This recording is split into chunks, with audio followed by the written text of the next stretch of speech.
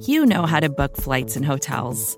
All you're missing is a tool to help you plan that unbelievable travel experience. That's why you need Viator. Book guided tours, excursions, and more in one place. There are over 300,000 travel experiences to choose from, so you can find something for everyone. And Viator offers free cancellation and 24/7 customer support for worry-free travel. Download the Viator app now and use code Viator10 for 10% off your first booking in the app. Find travel experiences for you. Do more with Viator. Join Capital Group CEO Mike Gitlin for a new edition of the Capital Ideas Podcast. In unscripted conversations with investment professionals, you'll hear real stories about successes and lessons learned, informed by decades of investment experience. It's your look inside one of the world's largest asset managers. New episodes are available monthly. Subscribe wherever you get your podcasts. Invest 30 minutes in an episode today. Published by American Funds Distributors, Inc. Hi, I'm Kara Swisher, editor-at-large of Recode. You may know me as someone who loves pretending to work from home, but in my spare time, I'm just a reporter, and you're listening to Recode, Decode, a podcast about power, change, and the people you need to know. We're part of the Vox Media Podcast Network. Today, on the 500th episode of Recode, Decode, is Stewart Butterfield, the CEO of Slack. He was the guest on the very first episode this show did 5 years ago. Slack, of course, is a messaging software mainly used by businesses, including Vox Media. The company went public last year, and it's one of the companies that's really critical at this moment because a lot of people who used to work in the office are suddenly working remotely. Stewart, welcome back to Recode Decode. Thank you so much for having me. It's a pretty big honor. I know. Well, you were my first, as they say. When we talked, we had really bad linkage. Now we're on this thing called Squadcast because we're both at home because of the coronavirus. And one of the things I went back and listened to that first episode. It didn't sound so good because we had bad sound, but things have improved gigantically since then. But one of the things we talked about was this idea of working from anywhere, and it was sort of a fresh idea, and people had done email and texting and things like that. But you introduced a whole new genre. Let's start first off by talking about coronavirus. And your company, Zoom, many others, Teams, some others are doing really well, or there's a lot of heavy usage on them, much more so. Delivery services, all kinds of things that have been put in place in the last 5 years, really. Let's talk a little bit about what your company's doing. Obviously, you've had a work from home culture at Slack, although you have an office I've been to. Yeah, we have 15 offices in 10 countries around the world, 2,000 people. And I would say, I actually don't know the answer, but I would say probably about 100 people who regularly worked from home until 2 weeks ago when suddenly everyone worked from home. So it was still a very big transition for us. So talk about that. What did you do? What did you initially start to do? Now, everybody works on Slack at Slack, obviously. Yeah, there's, when you said work from anywhere, there's a company in Japan called Kakuichi, and I might have some of the details wrong here because I didn't look this up, but it's like 120 years old. They're a pipe and hose manufacturer, and they only got an email a couple of years ago, but they started using Slack last year. We did this customer video with them, and I have no idea what it was in Japanese, but the translation and the subtitles in the video with the CEO, he says, Slack allows you to transcend time and space. So it sounds very profound, the way he said it. But and even back at the time that we did the first one, people would come to our office in San Francisco and say that it felt eerily quiet because people were doing most of their communication on Slack, even when they were in the same room. And one of the reasons for that was not everyone's there at any given time. So the people who are going to come back later in the afternoon, they were at a meeting or they were otherwise out, or they're just joining that team or that conversation in the future. To the extent that you have it in a channel, it's accessible in a way that it wouldn't otherwise have been. Right. And so to talk about right now, we'll go over what you've been doing the past couple of years, but what is your response to the coronavirus and what has your company been doing? It's largely to facilitate people. Yeah, it's like everything. I mean, the last 2 weeks, I'm sure you've had a very similar experience, felt like months and months. Mm-hmm. So 2 weeks and 1 day ago, Thursday, the 6th of March, we walked out of our board meeting kind of with a plan for fiscal 2021 and our earnings guidance all kind of teed up. But the next day, we made the decision to, at that point, strongly encourage everyone to begin working at home from Monday.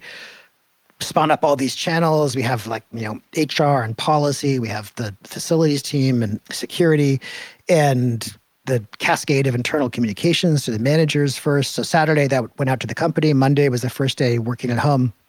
And Tuesday, I flew out to New York. We were still traveling then with a couple of members of the executive team to go do the earnings call and do all the presentations to the sell-side analysts and the investors.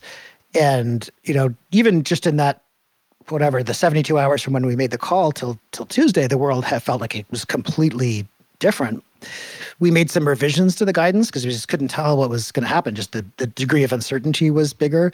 And then Wednesday night, I'm sure you remember this pretty vividly, there was this hour or maybe 2 hour period where it was the NBA got canceled, Tom Hanks tested positive, and Trump travel ban, and obviously just a huge psychological shift.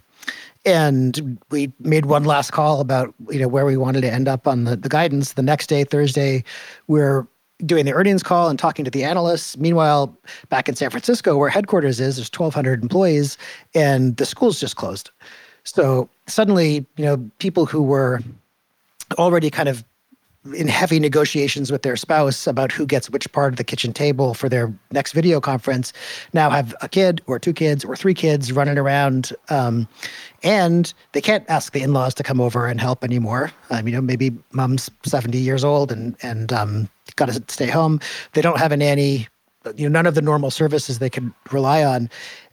I would say that week, starting from whatever that would have been, the 12th or something like that, was the most productive week in the company's history because it's just super high adrenaline. We still have this massive surge in interest, but I think we also just felt like, this was our moment. And we immediately started a bunch of things. So one was starting to give comp plans to groups that were fighting coronavirus or mitigating the effects and things like that. So we always had a free program for nonprofits. And one thing that was really interesting about that week, and it continued into this week, is just a bunch of process got dropped. We just said, you know what? No one needs to log sick days in Workday this week. We don't need to do the normal approval process. If you're a nonprofit, we don't need you to send us your 501c3 papers and establish that. And everything just started, accelerating and kind of moving to a higher degree of autonomy. And it's funny, as a CEO, it's like all the stuff that I've always wanted just magically started happening. And it's, in circumstances that are supercharged. We had the first report of one of our employees whose partner tested positive. We had a couple of people who were running fevers and hadn't been tested yet. Yeah, just the general level of concern started ramping up. People are getting more anxious, and yet at the same time, we know, one of our big customer wins. Sounds weird to say that at this point, but was Veterans Affairs, and they run the biggest integrated healthcare system in the United States, and it's disproportionately going to be people who are elderly. So we're just imagining the strain that they're coming under, and we had just started this rollout plan for them, 20,000 people coming onto Slack, and that's a lot of people kind of all at once. So there's that happening. There's Joe DeRisi at the BioHub, and more or less every elite academic research institution running on Slack. There's virologists and epidemiologists and pathologists who are relying on it. And there's obviously all the customers as well, and what we call our customer experience team, which includes support, but documentation and others, spun up this program to do one-on-one consultations with people who are trying to figure out how to make the transition. So I think Slack is a great tool for working from home, but I think it's probably the bigger contribution is giving the organization the kind of agility and responsiveness necessary to make the transition to working from home. Because for us, it actually wasn't that big of a deal. But if you're a 40,000 person kind of more traditional company that relies on in-person meetings and email to get things done, it's super painful. To try to know what to do, first to deal with the technology, and then and how people relate to their managers, and how people communicate, and all of that stuff. So the question there was like, what was it like? It was like everything, because we're concerned for our families, for the community, for what's going to happen, just to the world. I'm still a fiduciary and I'm running a public company and I have a responsibility there. We have all these customers, but also everyone, we'll see, hopefully this lasts a while, not just at Slack, but just, everyone generally is like, wants to help, wants to contribute, wants to figure out what they can do, how they can be of service. Do you feel an extra responsibility as a company that does link people remotely? Because one of the key parts is work from home. And, today, I think New York City is essentially, you have to stay at home. All of California, yesterday, Governor Newsom announced that. I think that's going to happen in a lot of the major states. I suspect it's going to happen here in D.C. So you've got responsibilities to help the companies you have, and including what you're talking about, a whole bunch of nonprofits, which they're critical that they have communications. Yep. They communicate on Twitter, they communicate on all these things, but Slack is is in a lot of ways a company that other people are saying this is going to win during this. And I don't suspect you want to win. And are you getting the influx of customers that are signing up? And what do you do about absolutely. that? Yeah, and you're right. I mean, the obviously. But I said before, all of the above. I mean, it is everything. I definitely don't want to appear ghoulish, but I also don't want to be ghoulish. Like, hey, great global pandemic, super for business. At the same time, I'm really conscious of our employees. There's an increased nervousness, I think, among everyone. It's like when you read about a 14% contraction to GDP in Q2, and you think about 20% of Americans might have already lost their jobs or had reduced hours, people worry about whether they're going to get laid off, whether the business is going to survive, and all of that. So I think we feel very fortunate that this is not going to affect us in the way that it affects, Delta or Marriott or the all the retail stores down the street from me. Hotels. Yeah, it's a very rough environment. But yes, we've seen an insane surge. Normally, if you look back at the previous quarter and the quarter before that, we add about 5,000 net new paid teams. So these are companies. Some of them might be big, some of them might be small, but there's about 5,000 of them per quarter. We're halfway through this quarter, and we've already added 7,000. Wow. So that was one of the numbers that we already put out there. We ended up having to file an 8K for it. But a lot of the graphs just have like straight lines that go right up for messages sent, the time people are spending, expansion among existing customers, new people signing up. And it's, I don't know, I didn't quite a chance to finish it before we started this call, but I was in the middle of composing a message to the whole company, just because we've said this a few times internally, just to remind people, don't let work be a source of stress right now. Because people, there's a lot of people who are like, I'm homeschooling suddenly. Right. I can't get more than 2 hours of work done a day. And I think the last thing we want is people worrying about that, because that's not going to be sustainable, because we don't think it's not going to be 2 more weeks, right? This is, the most optimistic. It's 8 weeks, right? Yeah, exactly. And this could be 6 months or more. I'm sure you saw the University College London report where it's like, maybe we'll get to a position where it's 10 weeks indoors, 2 weeks outdoors in a rotating queue of cities. And we want to make sure people stay safe. And at the same time, we want to make sure that we're able to serve all these customers. So how do you do that? Getting them, first of all, what are people doing? What are they starting to do? More messaging, or what is there any trends you're seeing? Yeah. So the number of minutes of active usage on average has gone up by about 35% or something like that. More channels getting created, more messages sent, more teams created, just an increase in the intensity of usage. And I think that this was something that was going to happen no matter what. I don't mean necessarily to us. There's Microsoft, there's others, and in the future, I'm sure there'll be other startups. But the transition, as much as I don't know if I've ever heard you complain about Slack, Kara, but I've definitely heard people complain about Slack in the broad sense, like too many notifications. What was it? No, I don't. I turn off all the notifications. Yeah, that's the way I do it too. Yeah. But I like it. It's fine. Yeah, how could you go back to email as the sole means of communication inside the company? Yeah. And I think that's a shift that's inevitable over the next decade. And I think it just accelerated by a couple of years, because there was also people who thought Slack was great and really enjoyed it, but essentially just used it in the way that they might have used, AIM or Yahoo Messenger or something like that 20 years ago. It was essentially for DM, who suddenly are beginning, depending on what they do, bringing in integrations with Salesforce or marketing automation tools or their HR system, and kind of. So it's more like a dashboard rather than a messaging service. Yeah, and people get, the fundamental thing is channels. And when I think about our transition, like I said, there's a lot going on. All of a sudden, we're not in the office, we're not all together, and we can have. We use Zoom like many others. It's a great replacement for in-person meetings, and it's kind of obvious why you would need it, but there's many work streams happening, and I wanted to check in on, there's an executive, like a VP of engineering we're trying to hire. I wanted to check in on the offers, so I go to the hiring channel for that. We have, for all of our large customers, accounts channels. I can go see what's going on there. But basically, get into a position where people know where to ask the question or to give the update or catch up is essential. How do you how if you have this surge in usage and surge in everything, how do you then hire people? Because you're gonna have to be a net hire in this as we move forward. We had a staff meeting a couple of hours ago, and this was the big topic. So on the one hand, it's still trying to project out for the year. We still have to have a plan. I think it's unlikely that we'll be able to hit our original hiring plan just because of all the disruption. I mean, just one of the things when we decided we're going to work from home, we're canceling all these events, we're closing our executive briefing center, so customers can't come in, no salespeople are traveling. But also, we had hundreds of in-person meetings with candidates already on the books, we're already set up, and suddenly all those have to be rescheduled. The candidates have to decide, do I want to change jobs in the middle of this craziness?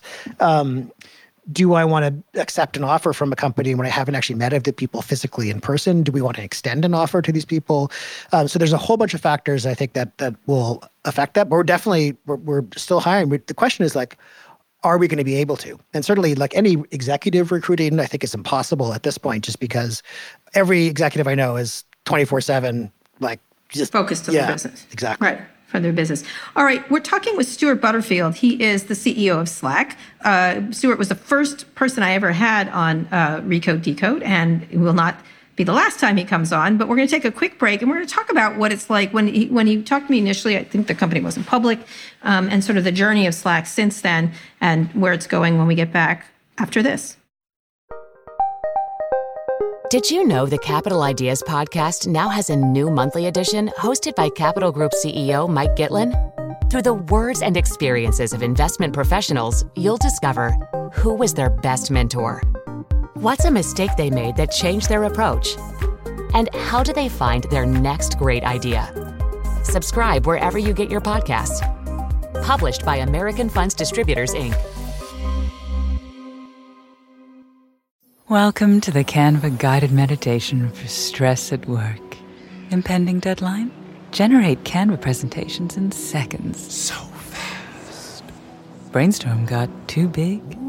Summarize with AI in a click. Writer's block? Release with Canva Magic Write. Magical. Stress less and save time at canva.com. Designed for work.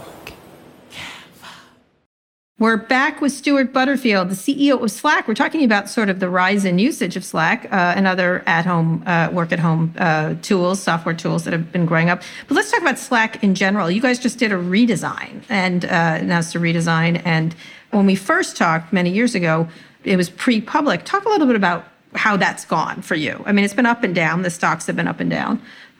It's been a hard journey for a lot of startups to go public. Yeah, I think, 5 years ago, we had barely gotten started. So, let's see, we were first publicly available 6 years and 1 month ago. So everything has happened over that period. I think probably when I talked to you, when we recorded the last one, maybe we had 50 employees or 100 or something like that. It was small, but a phenomenon. You were a phenomenon. Yeah, it was growing very quickly. Now we're over 2,000. And most things that have happened since then. We probably had 1,000 customers, and now there's 110,000. So even though that's relatively recent, in the grand scheme of history, it's a long time for technology. It's a long time for tech debt to accumulate and for product changes to kind of layer in one after another. And I think we got to a point, let's say a few months ago, where I sat down with a bunch of the product team, and we very painfully, over the course of a whole hour, walked through what it was like to get started with Slack for someone brand new today. And it was embarrassing and much painful. Friction. So much friction. But one of the biggest things was you get to the end of the process. So let's say you sign up for Slack, you haven't invited anyone yet. Now you're in the Slack UI. And over the years, we add features. Everyone who worked on whatever, feature X wants the button for their feature prominent and visible. So you end up in this UI where like the whole periphery of the window is like 53 inscrutable different icons. Yes. And basically none of them work when you first get started. Like there are no threads to catch up on. There are no pinned items in this channel. There's no messages to search. There's no one in the team directory. But, the whole thing is like this minefield of you if you bring up, get the courage to press a button that you don't understand what it does, you essentially get an error message. So it was a miracle to some extent that people were getting started at all. And the redesign was I think it was our fourth or fifth aborted attempt to do it. And one of those projects, and this is, I love making software and this is kind of what I live for, but one of those projects where you go down one path and then you change your mind and come back and you retread the same ground over and over again. And it's very frustrating and there's lots of arguments. And then eventually you kind of push through to the other side. And we ended up with something that was really good. So I think it'll be great for existing users. I think you'll hopefully enjoy it. Other people around Vox and other customers broadly. But I think it'll be especially a big improvement for people who are brand new to Slack. So in what way? What was the conceptual? Is they sort of onboarding or making it pointful to you? Onboarding? Well, so a lot of things. I use this example of the Uber app when thinking about it, where they change it around all the time, and sometimes Uber Eats is more prominent and stuff like that. But essentially, the UI is, where would you like to go? There's a button you can push to type in an address, and then other. Like there's a menu that has everything else behind it. And people hate to be made to feel stupid. And software very often gives you these inscrutable choices, and you have no idea what you're doing, and now you're hesitant. And but that's a pretty clear choice. Like, tell me where you want to go, or anything else. And anything else includes change your payment method, or get help, or lost items. And so the challenge was like, that's obviously not going to work for Slack. It's a little bit more complicated than that. But what if we just had the message input, the messages you're looking at, the channel list, and then other, and start from that and build it up. So the end result is a lot of the complexity kind of recedes back behind menus. There's a kind of a rethink of which things belong together and how you group them, the information hierarchy. So it's much cleaner and simpler. There's just literally fewer buttons to push, which makes it easier for you to make any given choice. For new users, that's obviously better, but there's a double benefit. So first of all, it's simpler, but the other benefit is we can progressively reveal parts of the UI. We can hold things back until you actually need them. And then if we introduce it to you just in time, then suddenly there's an opportunity for you to actually figure out what that thing is for. So should not show them every bit of the menu right away. Exactly. It's the user experience journey that you're trying to come on. Exactly, yeah. So, and the mobile experience has changed. Yeah, by the time... I use Slack mostly on mobile. It's really interesting. A lot of people use desktop more, but I'm actually with you. I'd say I'm probably like 70% mobile, 30% desktop or something like that. That change is coming. It's a couple of weeks behind.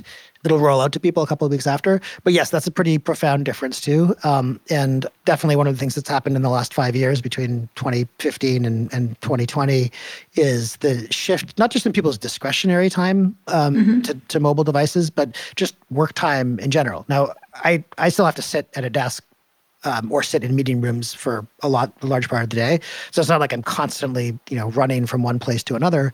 But mobiles are just an increasingly important part of people's computing experiences. And I think because we started back in 2014, really, we've had to rethink the shift in emphasis and how we get there. What about the shift emphasis towards what productivity is? Because one of the things you're trying to do is replace things people are already using, as we went from, you don't remember, this was mimeographs to copy machines to, how we got things together. I'm turning 47 tomorrow. That's true. You're old. You're old.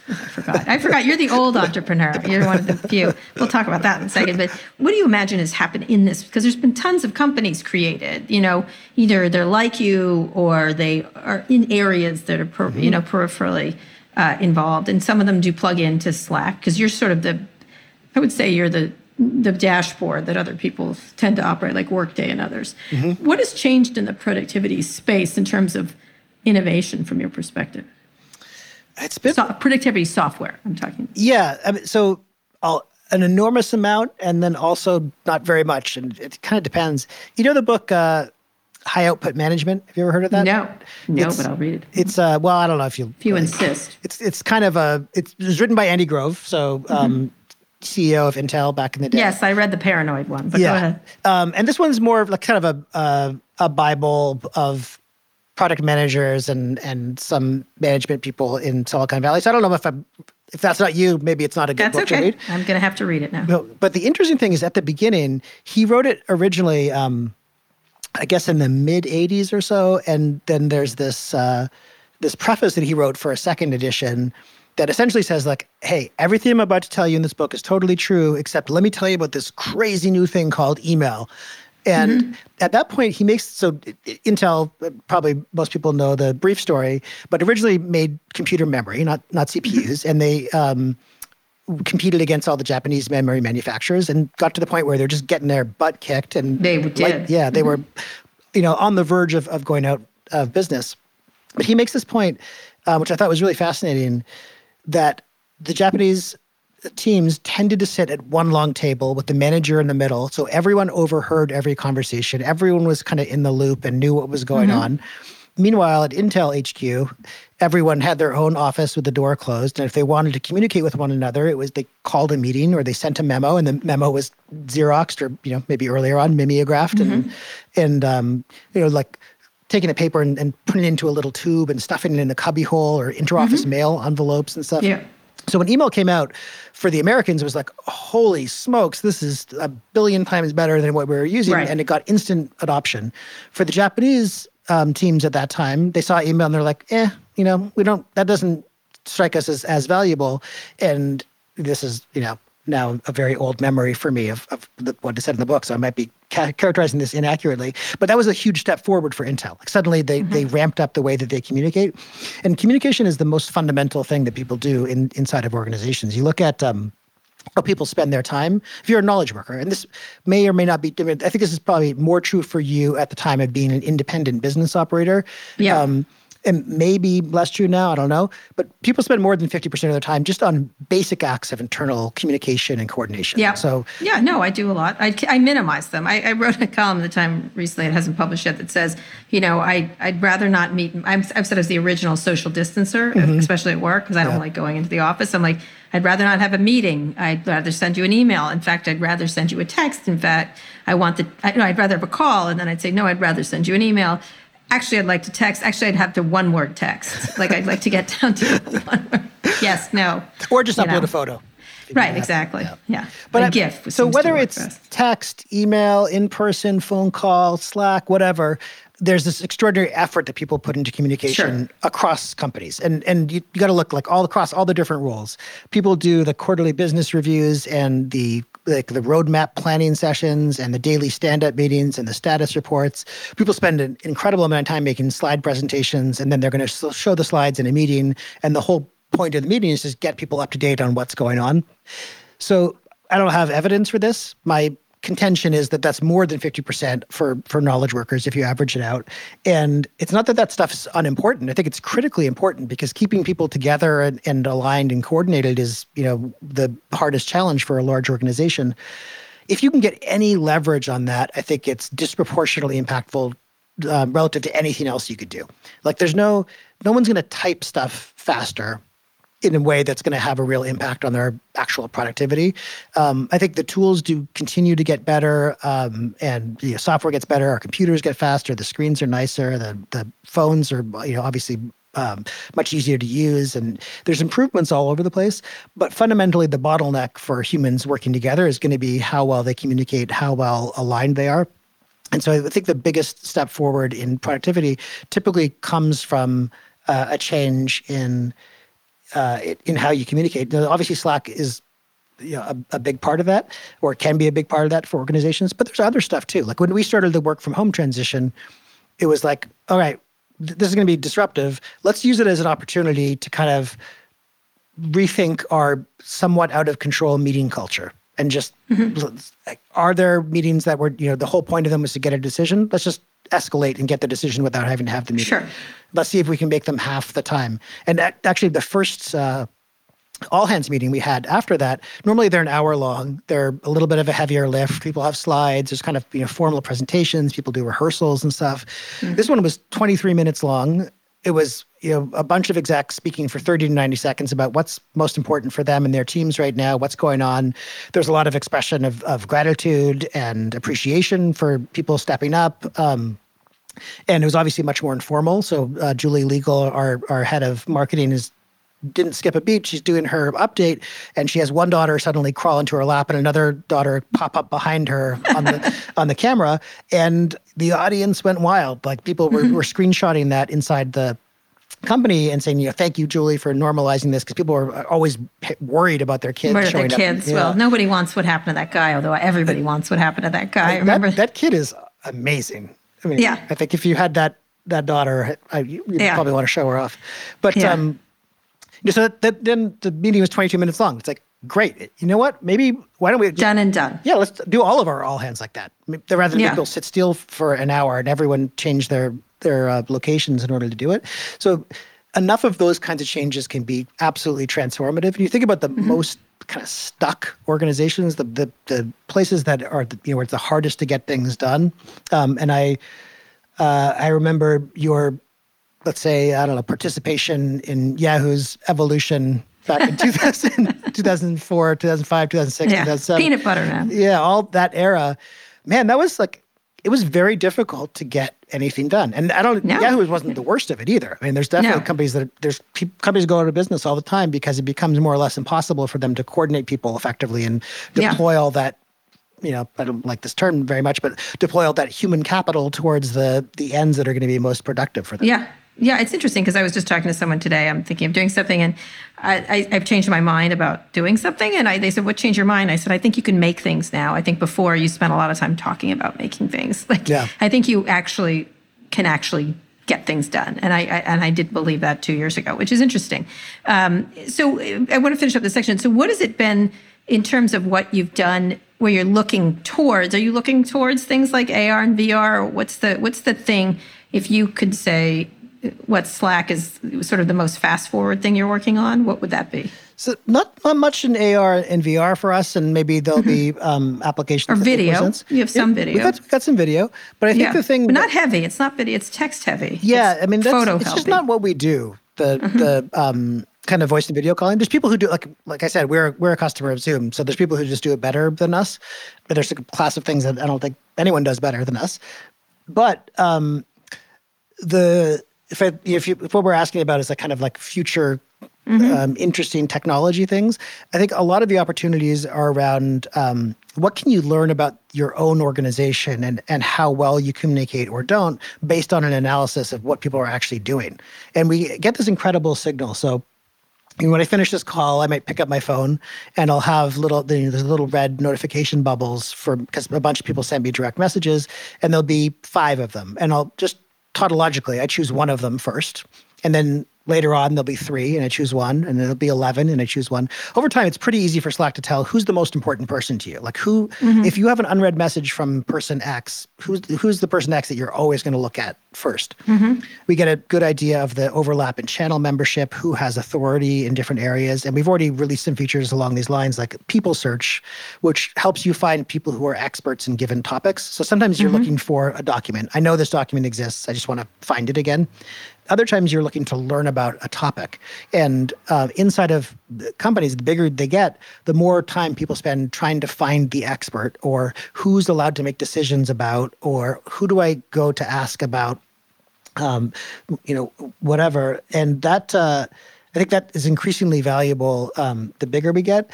The further stages of that for me are part about visualizations you can make about the internal networks, but really the highest form is these organizational insights that can, I'll give you one example. That your data will show, or that your data will show. Yeah, I'll give you one example. So imagine, you put in a search term and you get search results. Sometimes that's just what you want. You want the list of things that match it.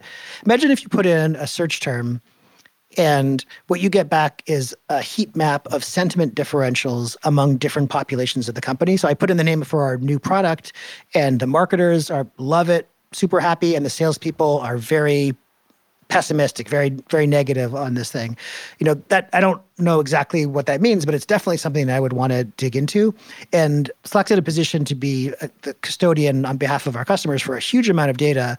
And what can we do with that to help them improve the way that they communicate, improve the way that they operate, to kind of uncover and correct dysfunctions? So or more of this, you're taking temperature and saying more this, less this, more this works, this doesn't. Exactly, yeah.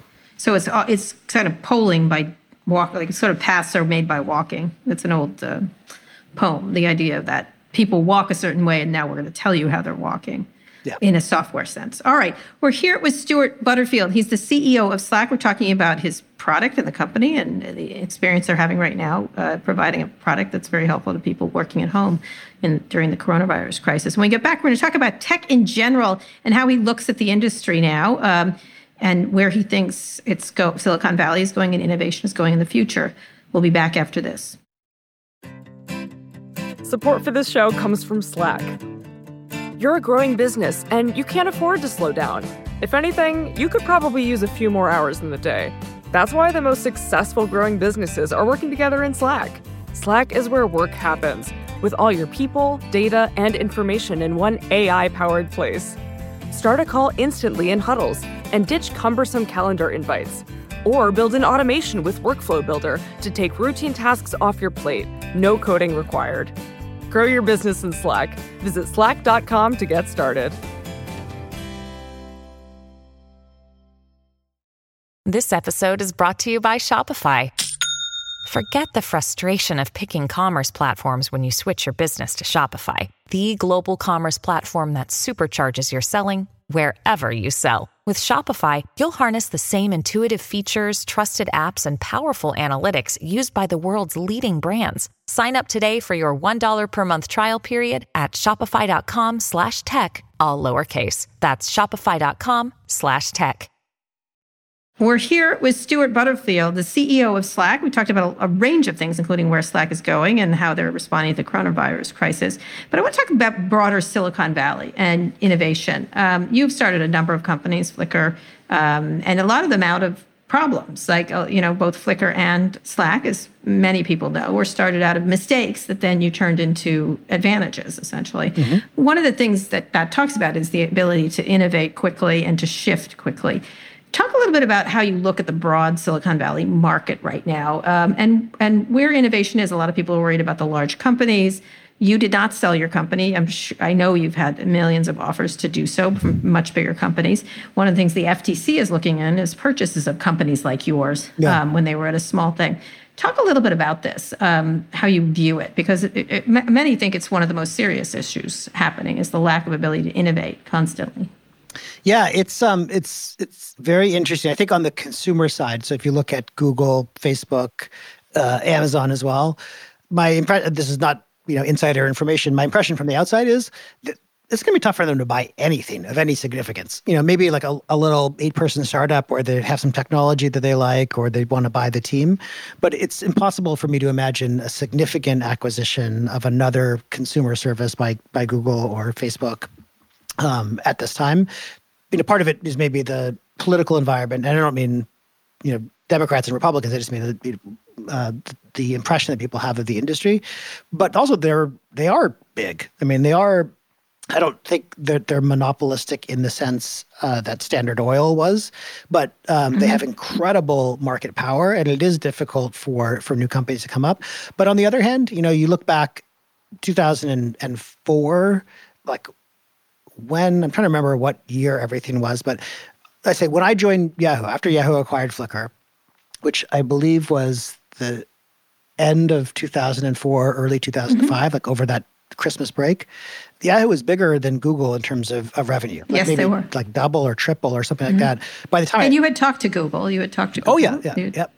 I think you have inside information there. I do. But by the time I left, Google was, 4 times bigger or something like that and growing so much more quickly.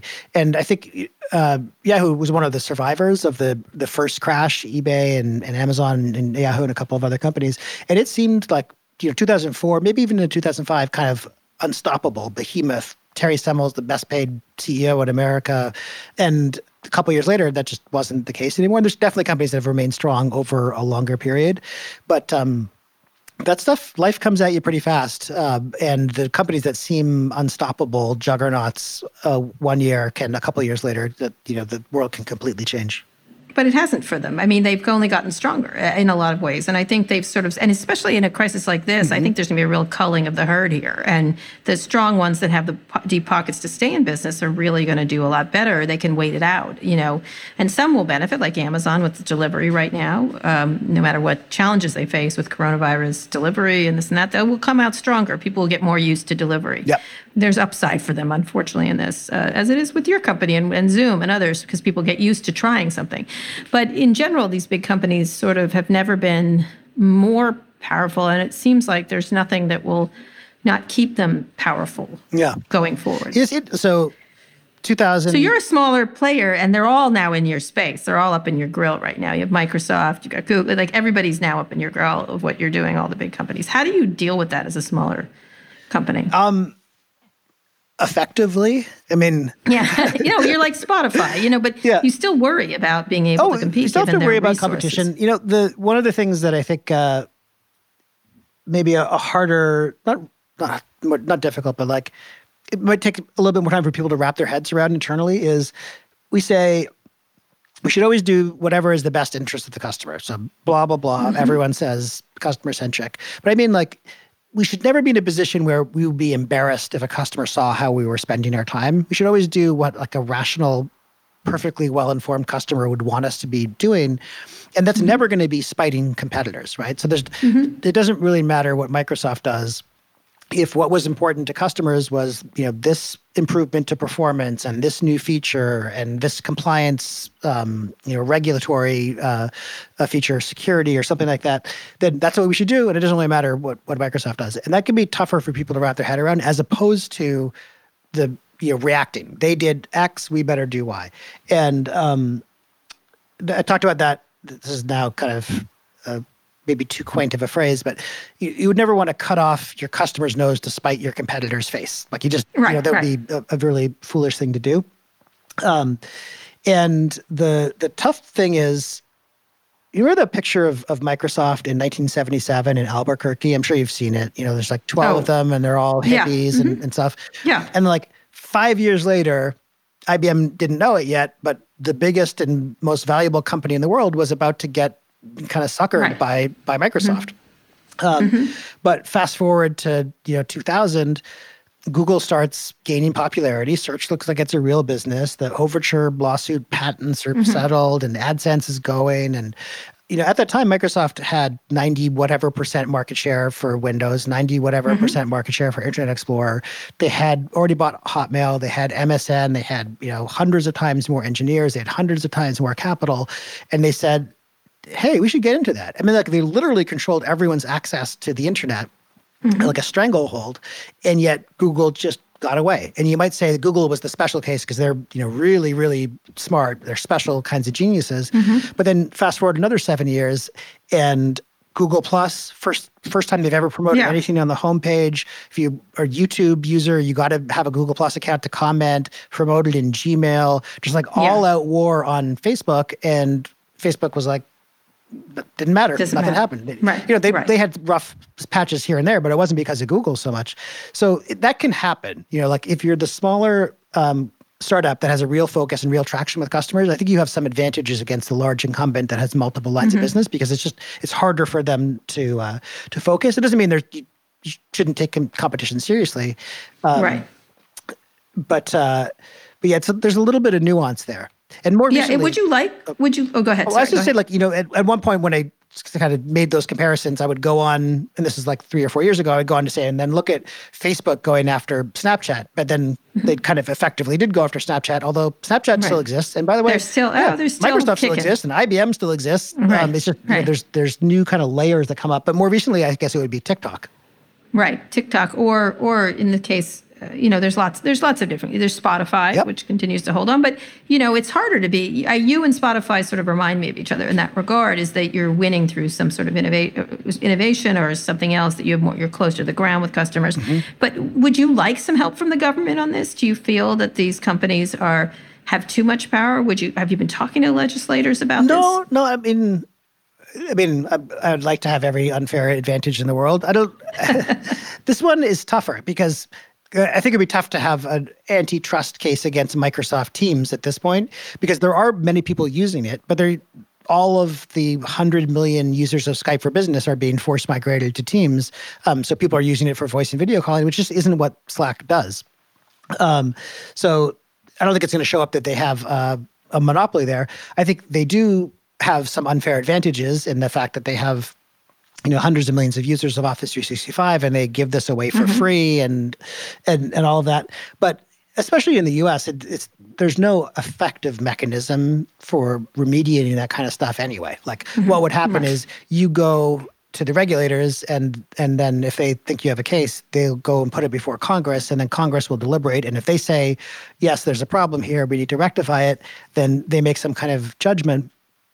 Immediately goes into appeal, and now you have several more years, and now you're talking about it's going to be 2026 or something like that by the time everything happened, and by that point, who cares? What kind of regulation should there be on tech? And I've talked to the Justice Department. People said it's just moving so slowly, and they're moving so quickly. We don't know if we can get. I mean, these are top Justice Department people. They're like, these cases are not like the old days, and even the Microsoft case got appealed, several parts of it, and everyone thinks they lost, but I'm like, did they? Did they actually lose?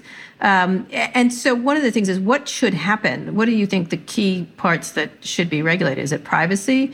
Is it anti-hacking legislation? Is it stuff around teens and depression or addictiveness, device use? Where do you think? If I have to choose, if the only choice in the world is anti-regulation or pro-regulation, I would say I'm pro-regulation just because it's great that there's not as much lead paint as there used to be and kind of environmental controls and a bunch of other stuff.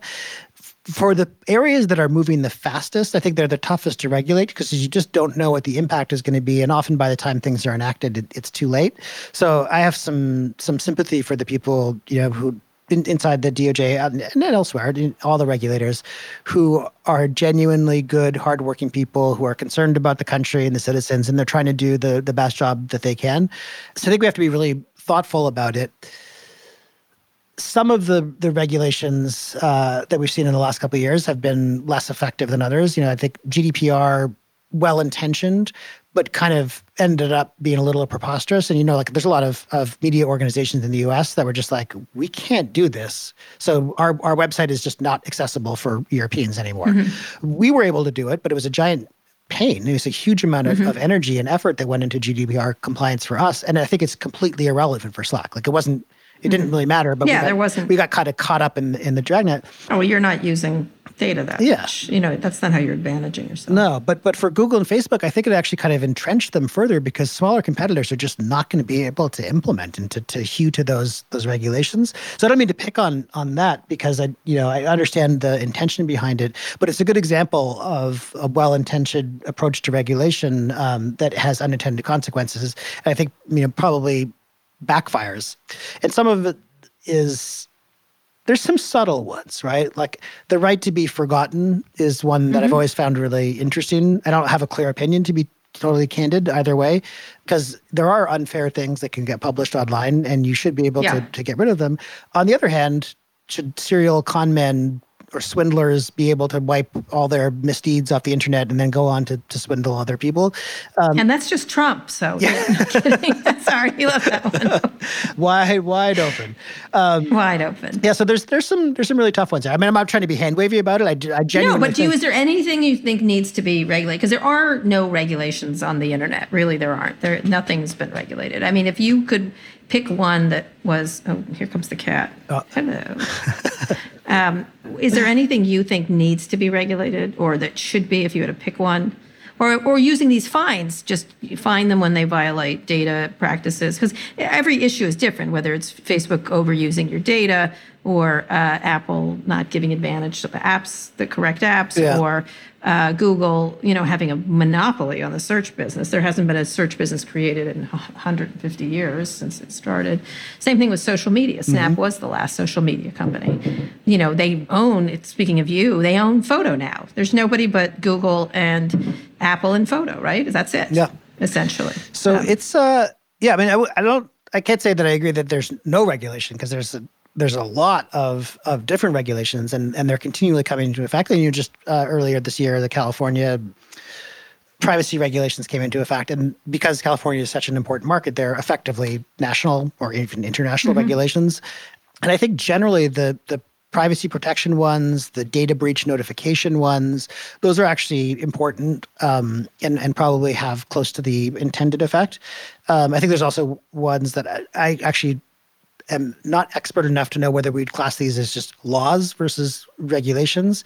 And some of it is voluntary compliance, but the screening of image and video uploads for child exploitation and the cooperation that a lot of organizations have with the National Center for Missing and Exploited Children, I think, that's an important area.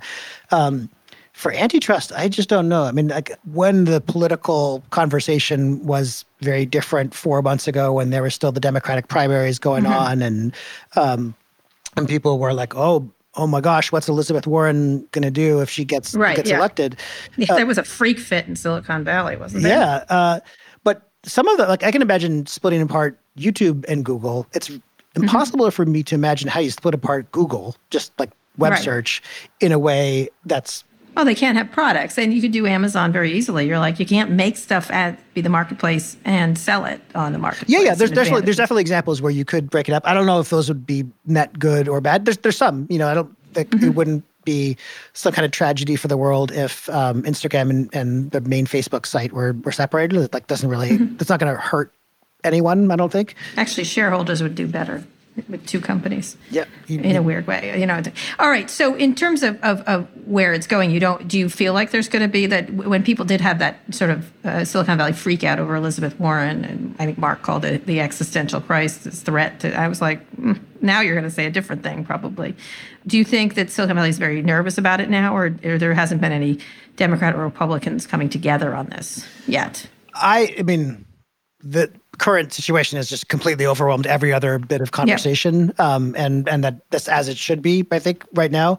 I'm not, trying not to be overtly political in this, but I voted for Warren in the primary. I don't have a problem with it. And I think that a little bit of that I put down to posturing in the primary, but also there's just practical ramifications that are really difficult.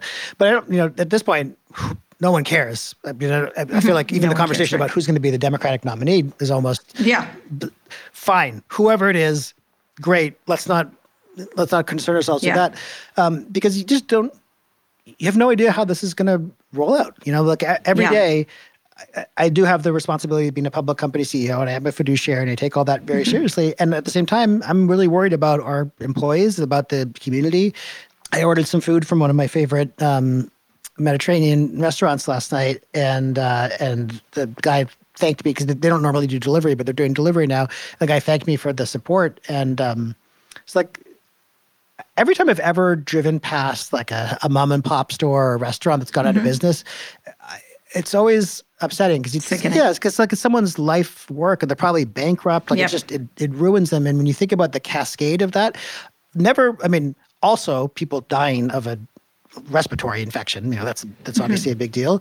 But the knock-on effect of this is going to be incredibly consequential, and that's definitely what's top of mind right now. So I want to finish up then, our last question, about how do we keep being innovative as a country? One of the things many people felt there was an innovation deficit to start with recently. How do we stay innovative? How do we keep investing in sort of the next thing? And if you were starting another company, what would it be? Because you've started several. Yeah. So today it might be a different answer than it would have been a couple of months ago.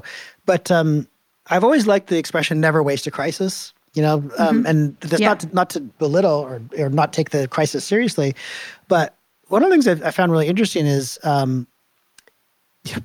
Bernard Arnault saying to the LVMH companies that make perfumes, "All right, everyone, you're making alcohol-based sanitizer now." I was in a conversation with Twitter with a group in Germany that's doing this hackathon, but also another group in Ireland that's an open source ventilator project, and people trying to get ventilators out. And there's this sudden surge of creativity and technological innovation that is aimed at the public good, and people feel a real motivation. And it's a totally different thing to have like a hackathon when times are good, people, everyone's fat and happy, and what dating app should we make? Exactly. Right. And suddenly it's like, wow, this matters.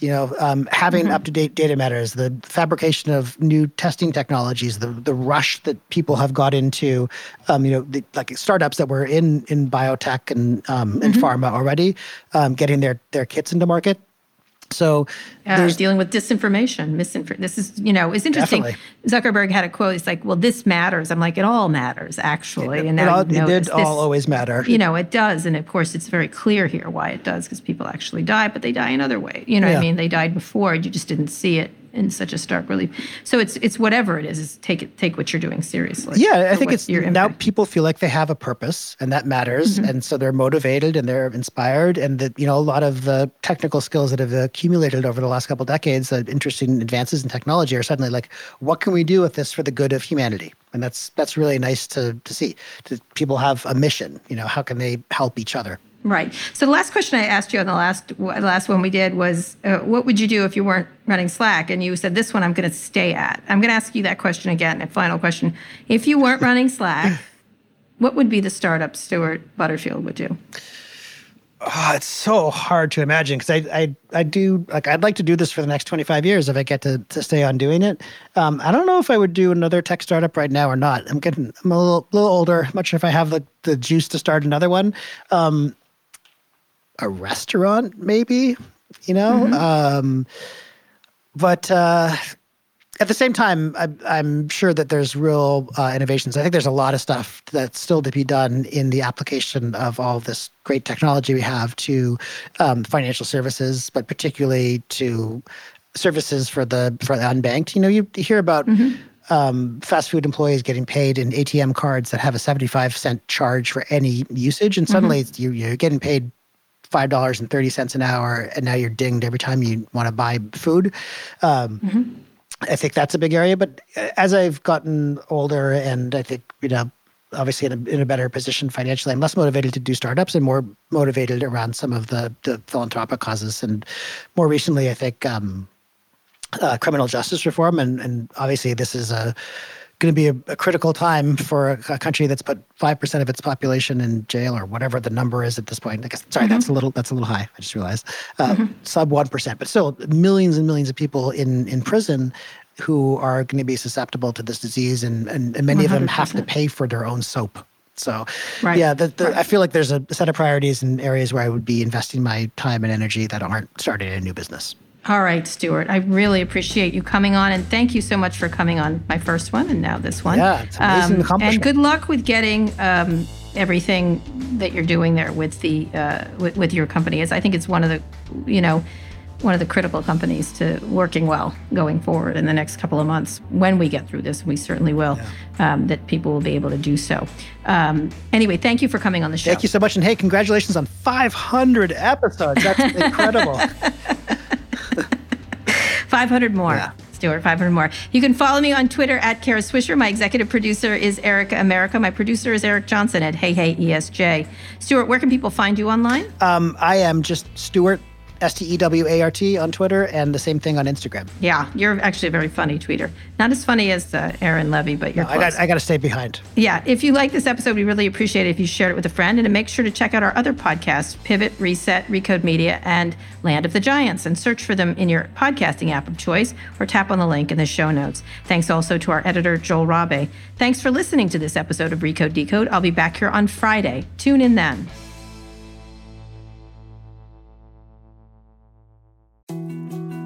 More to-dos, less time, and an infinite number of tools to keep track of. Sometimes doing business has never felt harder, but you don't need a miracle to hit your goals. You can just use HubSpot, because their all-in-one customer platform can make growing your business infinitely easier. Imagine this: high-quality leads, fast closing deals, wildly happy customers, and more benchmark-breaking quarters. It's not a miracle, it's HubSpot. Visit HubSpot.com to get started today.